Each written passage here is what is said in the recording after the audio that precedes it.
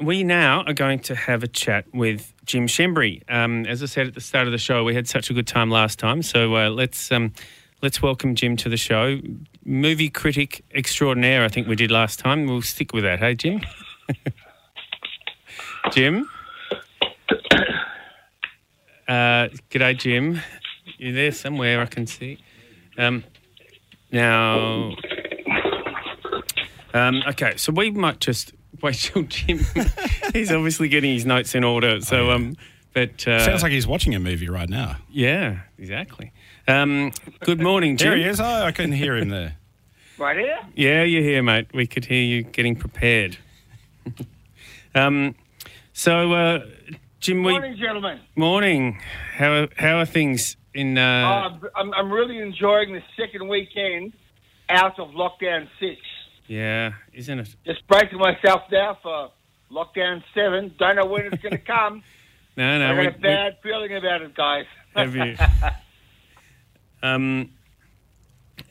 So tell us a little bit about what movies you wanted to have a chat about today, because last time we were talking about Sideways in the context of it was Merlot Day. But you've seen some others recently, Jim, like. Listen, I just wanted to quickly mention just 2 films that have a wine connection for you. One is a film that opened on Thursday called Chasing Wonders. It's a very nice family drama set in the Barossa Valley. And it's about a Spanish family, but a young kid in a Spanish family and his troubled relationship with his father, and about the expectations put on him about whether he's going to run the wine business. And it's a very, very nice film written by Judy Morris, who some people might remember as a wonderful actress. She was at the very centre of the Australian film renaissance in films such as In Search of Anna. She, for about the last 20 years, has been concentrating on being a writer, and she has written the script for this very, very nice family film that I think is showing in Melbourne and I think in Sydney at the moment. And that has the wine theme in it because it's set in the Barossa Valley in a winery. Another film to do with wine, which is very, very funny. It's on Netflix. It's called Wine Country. Have either of you guys heard of this film? Haven't seen it, but aware of its existence. Yeah. It's directed by Amy Poehler. It's her first film as a director. Amy Poehler, I am sure you guys know her from... Very funny. She's very, very funny and incredibly talented, responsible for the TV show Parks and Recreation, which I actually think, on occasion, hits peaks of comic brilliance. It's a great show. Very, very funny. A wonderful cast of characters. Wine Country is her first film as a director. Yep. And it's about a bunch of women who celebrate the 50th birthday of one of their friends by going to the Napa Valley on a wine tour through the Napa Valley. So the Napa Valley and the wineries and wine tasting and all that kind of stuff serves as the backdrop for what these women go through. And basically they are all sort of going through one version or another of what can best be described as post-midlife crisis. They've already hit midlife, but now they are actually, going through the travails of what it's like being 50 plus, and the infirmities and the illnesses and the doubts and the reflections of what happens when you actually hit your 50s. The group of women that Amy Poehler has brought together for this film, they're all, most of them are from Saturday Night Live. There seems to be a lot of improvisation in the film, and it just crackles. Yeah. Very, very funny film. So that's another one I thought I'd just quickly mention. And Jim, since you were on last, you had a couple of recommendations. One of them, which was awesome, was Uncorked. Yes. So just recap that one for people, because that we're now giving them 3 wine movies, which Sure. Just quickly, Uncorked is available on Netflix. Oh, Wine Country, by the way, is on Netflix. Also on Netflix. Uncorked, just a really, really well-made film about a young kid who is expected to take over his father's very successful barbecue restaurant business, but he's actually interested in wine. He wants to be a wine connoisseur. He wants to be, just up there. He wants to go to don't we all? And he's really serious about it. And there is plenty of discussion in that film about wine, about different types of wine, about what wine can reflect about someone's personality or what they want in a wine, depending on what mood they're in. It's a really, really well put together film that actually uses wine as part of the story. It's a central part of the story. The primary thing, though, is the relationship between this kid and his dad, and whether his father will, actually accept the fact that his son wants to do something different with his life.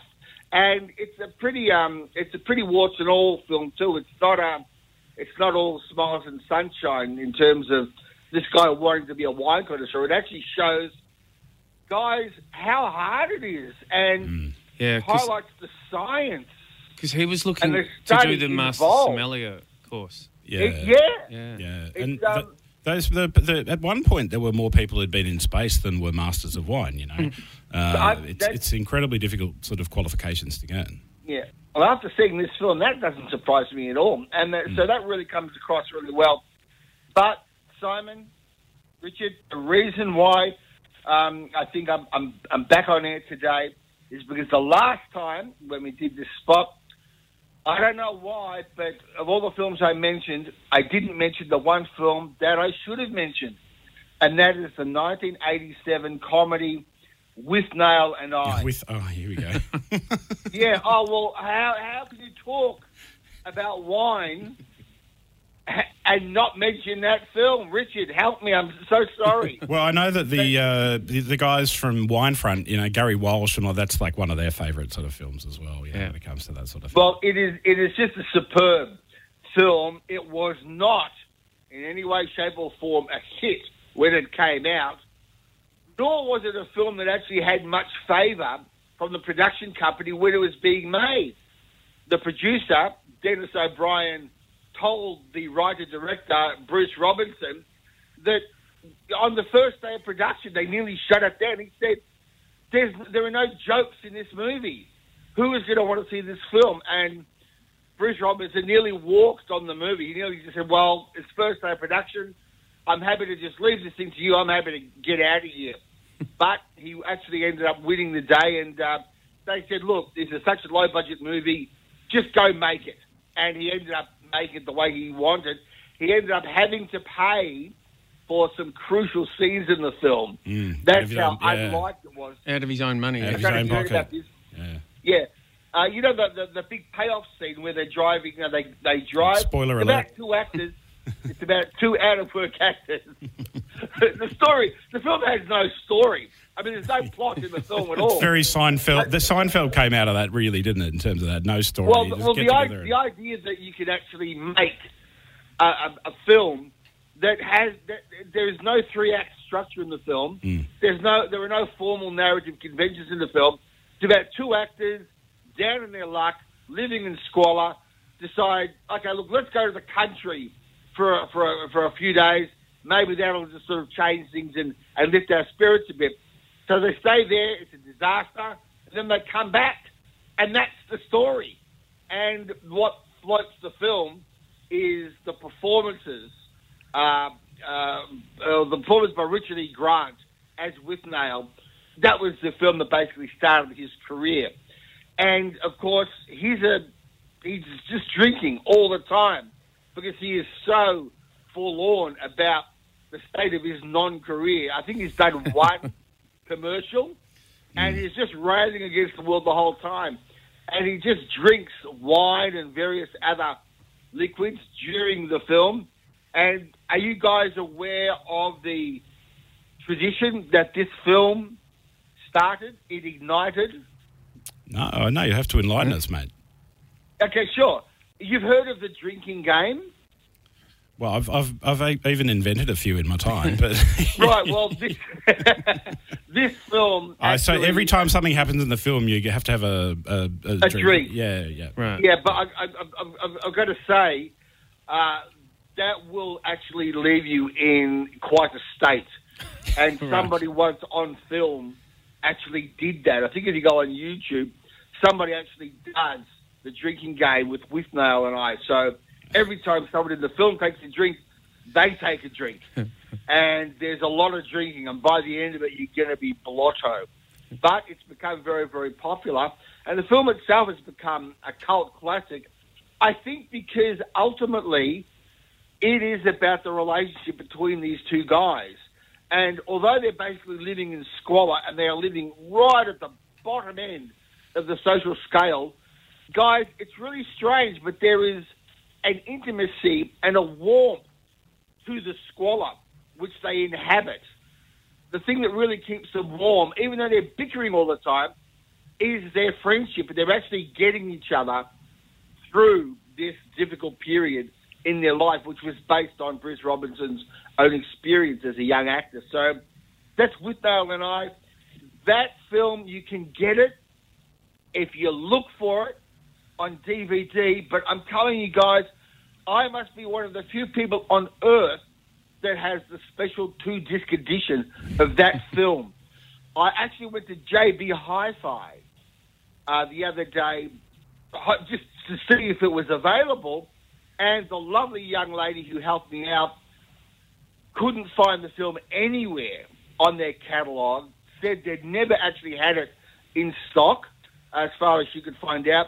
And being a young, I think she was 19, 20 years old, she told me, had never heard of the film.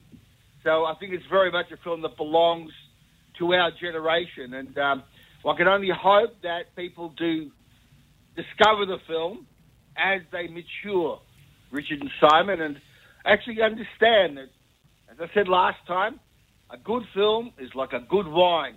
Gets better with age. Now, Jim, you didn't actually go into JB Hi-Fi and ask for that film on beta, did you?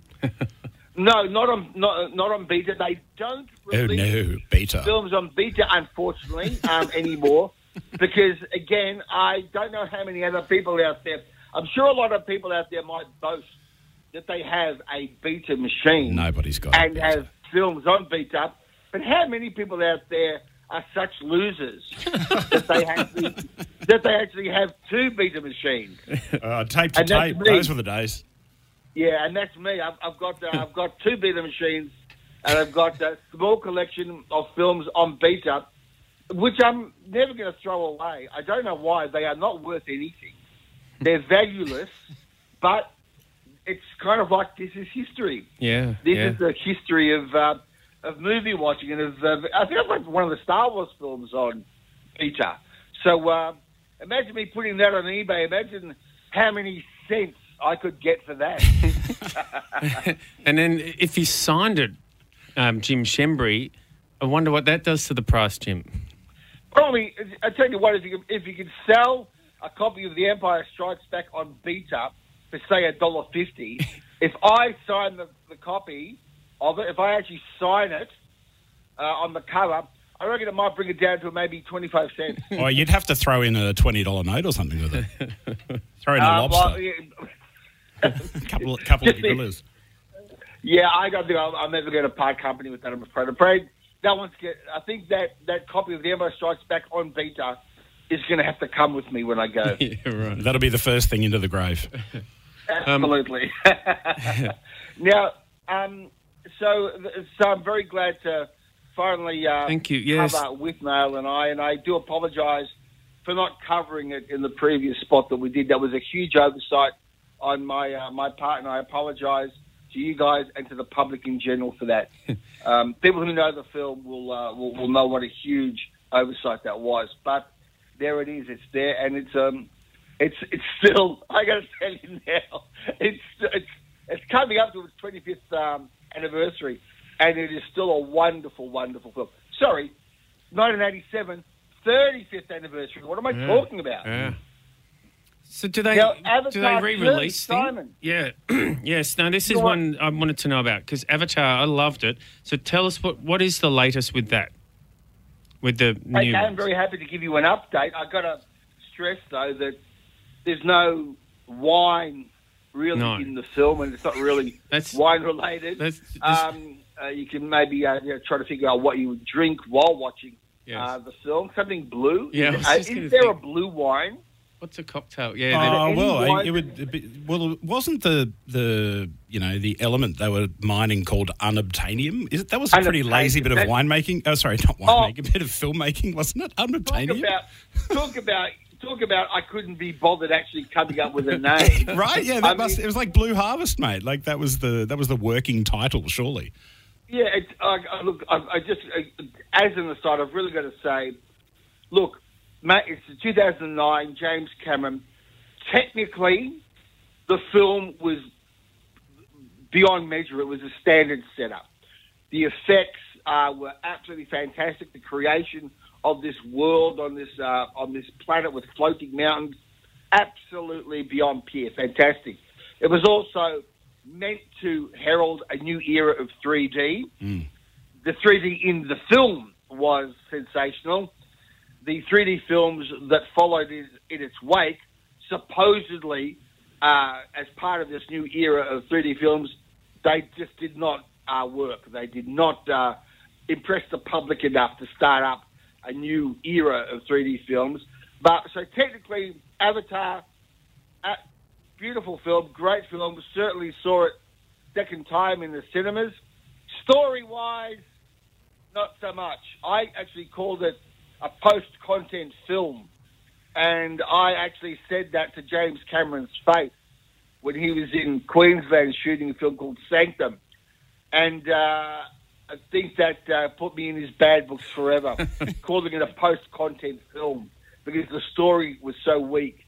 But, policy is always to be honest, so I said it. So not a big fan of Avatar. But Avatar 2 is meant to be coming out, guys. Simon, you're obviously keen for it, this time next year. Okay. They've filmed it already. Since we're talking about movies and wine, though, right? So James Bond's favourite champagne, Bollinger Grandonnay. Have you seen the new Bond film? We don't want to give any spoiler alerts. Does he drink any champagne in it? He's got a cocktail named after the chick, Vesper, right? Yeah, he does a little bit of drinking in the new Bond film, but what he does mostly in the film is he runs... And shirtless. Which he does in most Bond films. But the other thing that he does in this Bond film that we have not seen him do a lot of, especially in the last 20 years or so, is relate emotionally to another character. And just to get off Avatar 2 just for a moment, the new Bond film, No Time to Die, is absolutely splendid. It is an absolutely great Bond film. It's one of the best Bond films in the franchise. You've got to see it, guys, on a big screen. It's nearly 3 hours long. Oh, that is a long Bond film. That's very long. Yeah, sorry? That's very long for a Bond film.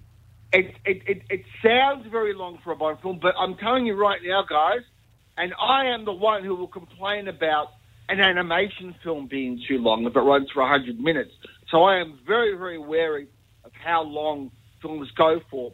But I've got to tell you, you can see where they put the time in with this film. Not just with the action sequences, which you are entitled to and which you expect to see, but it's in the relationship he has with this woman and with her daughter. And that is what sells the film as a story. He actually has something emotional at stake in this film. So you're watching this thing going, great action, superb chases, really well done. For the most part, great action. But why am I really into this movie? It's because you're seeing him as a character, as a real three-blooded, three-dimensional character. So, No Time to Die. It was on the shelf for like nearly 2 years, this movie. Yeah.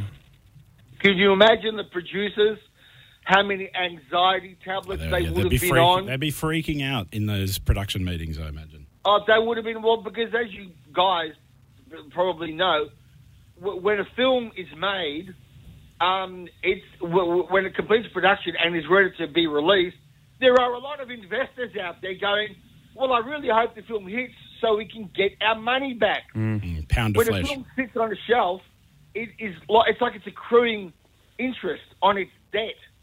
It's sitting there and it's not earning money. And so something that should have earned, like the Fast and Furious 9 movie, that was sitting on the shelf for a long time, that should have earned $1 billion. And it's sitting there doing nothing, and its investors, including the studio, are going, well, when are we going to get our money from this movie? So putting a film on a shelf for a long time is a very expensive exercise. In this case, I think it's paid off for them. So, yeah, new Bond film is terrific. Avatar 2, Simon, ready to see it next year. And then soon after that, you're going to see Avatar 3, because guess what? They shot them both at the same time, apparently, in New Zealand. Someone's taken the lead from The Lord of the Rings, from Peter Jackson, who shot his 3 films in one go. It's basically one production run. Yeah. And not only do you get all your films made, you can save a huge amount of dough. So Avatar 3 to come out about a year or so, I'd say, after Avatar 2, which is next year, and which brings everybody back into the movie, including, Simon, Sigourney Weaver. Oh. Now, how are they going to do that? She died at the end of the first film. Oh, well, So, never let the truth get in the way of a good story, because they killed her. They killed her off in Alien, and she came back, right? Or Aliens? No, they put her in deep sleep. No, she went into hypersleep. Oh, they killed all the other people off. No, I think, yeah, you're right there. Yeah, but with with Avatar, you know, they're going to bring her back, or she is coming back. I don't know if the character is coming back. Maybe it's her twin sister or something. Yeah. So we'll see what happens with Avatar. And by the way, a lot of talk about new technology, shooting this thing underwater with motion capture. New technology has been invented. Not a lot of discussion about 3D. So we'll see if it comes out in 3D again. And speaking of characters being killed off, in the early 2000s, I was mates in Sydney with a film director. And he was filming this thing with Sam Worthington, and it was like, you know, meant to be the Australian version of Lock, Stock and Two Smoking Barrels, whatever. Anyway, I dressed up for this key scene set in a casino. And they cut my scene from the film, and it went didn't even go straight to video, it went straight to Channel 9, and they changed. Yeah, it was absolutely terrible, but I've never forgiven Sam Worthington for that. So I don't know not sure if I can go see Avatar just on, you know. Yeah. I'm so upset. I got to give it to Sam Worthington. He is a very, very good actor. Yeah, I'm sure he's a great bloke as well, but, you know. Yeah. Now, Simon, am I able to slip in a quick Dune review? Yep, absolutely. Because having just spoken of the new Bond film, and almost to celebrate the fact that we now can go back to the cinema, there's Dune, which is a science fiction film directed by and written by Denis Villeneuve, who's a very, very good director. And this is, I think, the third attempt to translate Frank Herbert's classic 1965 science fiction novel, Dune, which I remember my generation, everybody owned a copy, nobody ever read it. And it is I saw it in IMAX, and it's like, so this is why we're back in the cinema, to see films like this. It is splendid. It is not hard to follow. Quite sensibly, this is part one of the Dune story.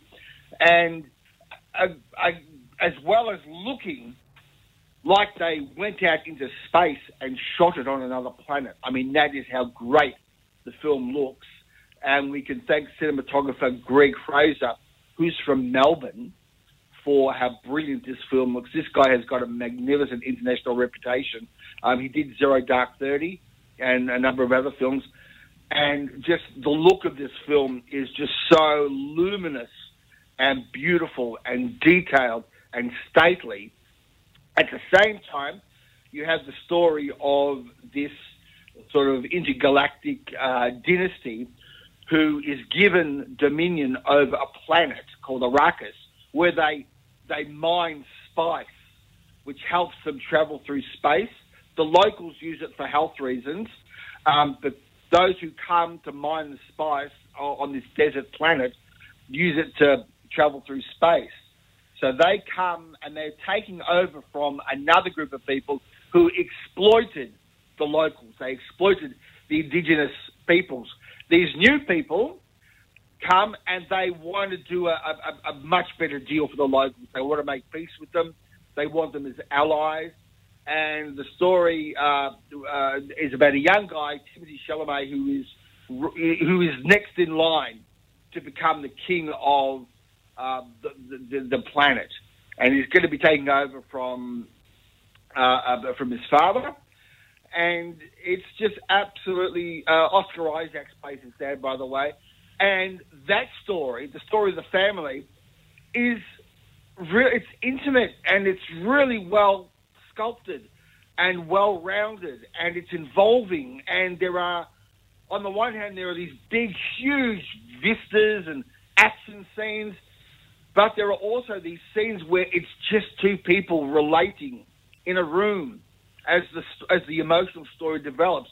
So a little bit like Bond, you're getting the best of both worlds. You're getting a great big spectacle of a film, and you're also getting this really beautifully fashioned, intimate, personal story, in this case about a young guy finding himself in a new world and finding his place there and sort of understanding what his father was trying to do and whether he can continue on in that tradition.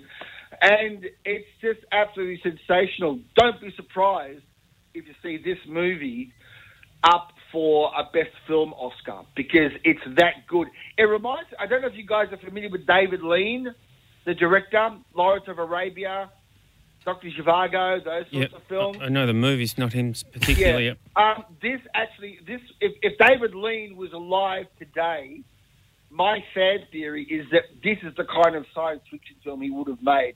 Because as Lawrence of Arabia showed, you can balance the epic with the intimate. And that's what Dune does.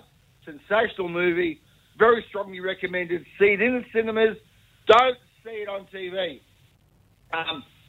Denis Villeneuve would have been very, very upset with Warner's co-releasing films in cinemas and on HBO Max. He was very upset about that, and a lot of people did see it on TV with its release. That would not have pleased him at all. So see it on a big screen. It's absolutely fantastic. And that, too, was sitting on the shelf, guys, for nearly 18 months. Wow. Well, Jim, you've given us a lot of movie fodder, a lot of things to go out and see. And I think, like you say, isn't it great to be able to get back to the movies and enjoy that cinema experience, that big screen experience? Immersive. Yeah. Absolutely. I got to tell you, you can. I've got a really great home theatre set up, guys. I'm really proud of it. And, if I really want to just sit back and drink in a movie, I'll pump it through my home theatre and big stereo sound and big luminous picture on my... But I'm telling you, you can only ever approximate the cinema feeling at home. Yeah. In order to truly enjoy a film that is intended for the big screen, that's where you got to see it. So strongly recommend those films. And, maybe you can, to tie it in with your show, have a glass of wine afterwards to celebrate. I think so. It sounds like Bond at 3 hours. Maybe you need to have a bottle to kind of get you through the journey. Yeah, so. You know what? I'm a bit surprised they haven't reintroduced the idea of intermissions these days. Yeah, right. You could see that film in two parts quite easily. Same with Dune. But, you just got to go to the little boys' room beforehand. Make sure you don't drink any... caffeinated beverages in the film, during the film, in order, I think, to survive it. Alfred Hitchcock very famously said that the average film should not run any longer than the endurance capability of the average bladder. A wise man. Yes, good Yeah, point. very wise man. Brilliant and wise, and very, very funny as well. Jim, thank you. It's a pleasure, and thank you for your time, and that was fun, and it just always is. So we'll do it again in the new year, and My pleasure. that is awesome, mate. Have fun. Enjoy the rest of your Sunday, and No problem. You too, guys. Thank you so much. thank you, mate. Thanks, Jim. See you, Jim. Thanks, guys. Bye-bye.